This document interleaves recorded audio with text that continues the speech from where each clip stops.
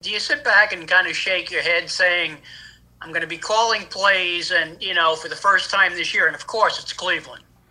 Yeah, that's kind of ironic, but really, it's the next game. It truly is just the next game. It could have happened.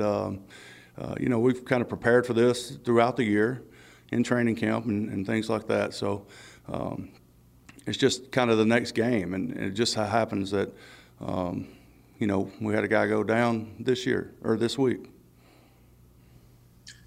In follow to that, are you still going to do the tight ends, or is somebody taking that over? Well, we have a plan as a staff, of how we're organizing things and stuff like that. So I've had Bobby Blick has kind of been my assistant all year, and he knows everything that's going on in the tight end room on a daily basis. So he'll do more of that during the game. Thank you. Lombardo. Hey, Freddie. How's it going, man? Good. How about you? Good. Just two quick ones for you. You've watched Baker Mayfield this year a little bit, I'm sure. What's the biggest difference and improvement in his game that you've seen going into this week? And second, with Jason testing positive, what's your level of concern with how close you guys interact on a daily basis? Well, to answer your first question, I would say the biggest thing that Baker's doing a great job of is protecting the football, and that's where it starts at that position. As far as Jason's concerned, we knew what we were getting into when we began this year. Of course, you're always concerned, but you try to do the things necessary and the things that are in your control of, everything everybody else is trying to do. Wear a mask, stay 6 feet away for an extended period of time, wash your hands constantly, all those sort of things. So after you do all those things, then it's up to the good Lord after that. So, that's how I'd answer that question. Was I overly concerned? No, I wasn't. To answer your question, Matt, just simply. Just because I feel like we all try to do everything on a daily basis to limit that. Hey, Freddie.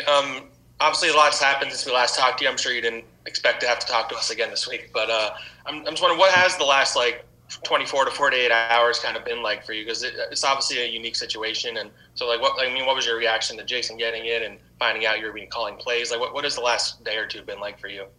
Well, it truly has just been kind of what we normally do. It's just nothing will truly change until we get to Sunday. Jason's still in the Zoom meetings with us and things like that. So really, at the end of the day, on a weekly basis, our game planning for practice, for the games, it's really a group effort, and which it should be. And, so that's continued. Nothing's really changed except for Sunday.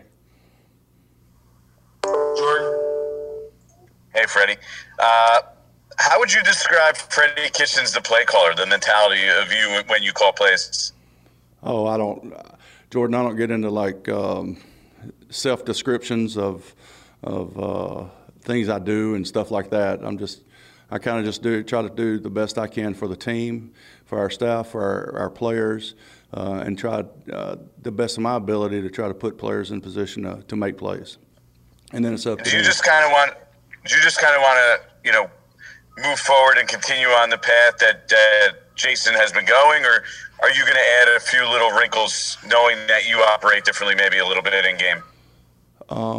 Now, Jordan, you really think we would talk about that right now? I mean, you're not giving specifics, are you? No, nothing's changing with our offense. Our offense is our offense, and we're just trying to execute on a consistent basis, truly, and I couldn't be any more truthful than that.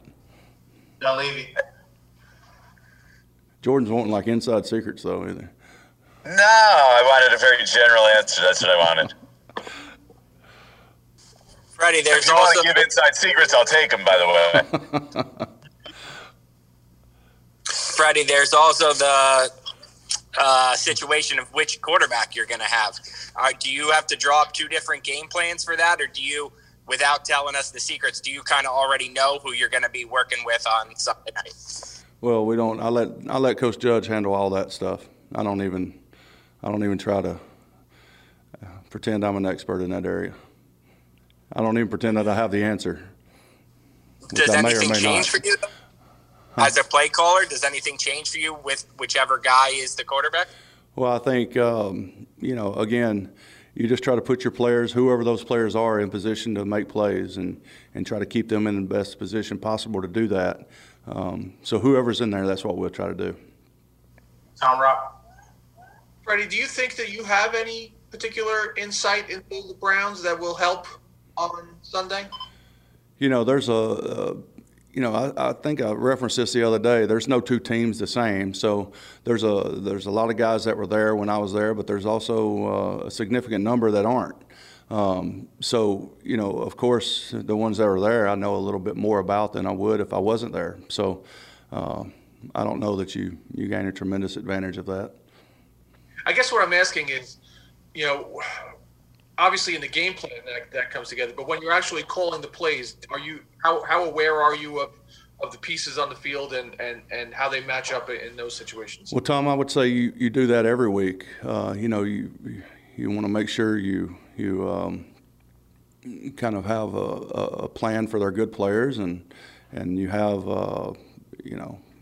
you offensively can play to your strengths and maybe some of their weaknesses, which I don't know how many weaknesses they have, not too many, but so you do that on a weekly basis, no matter who you're playing.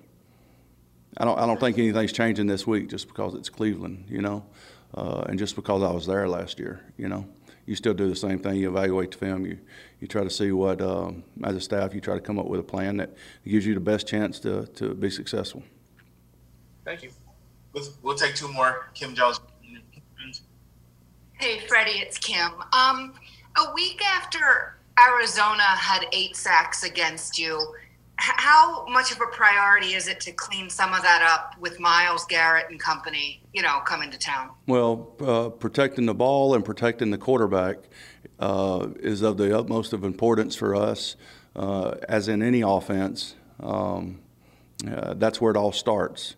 And a lot of times those two things go hand in hand. So, of course, it's always a priority for us. But, Cleveland's very good up front, and the better you are up front, the more difficult that is. So we've got to do a good job of putting these guys in position to be successful. Thanks, Freddie. Last one here, Pat Leonard. Freddie, just a process question. Like when halftime comes in the game on Sunday, is Jason allowed to Zoom in from his couch and talk to you guys about adjustments there? I really don't know the answer. I don't know that we've gotten that far down the road yet. This is such a strange time for everyone. So some of the little intricacies of the rules and stuff like that, but I wouldn't think that would be allowed with the electronics protocol that the NFL, emphasizes on a weekly basis. You can't wear an Apple Watch on the field. So I don't know how they would look at that,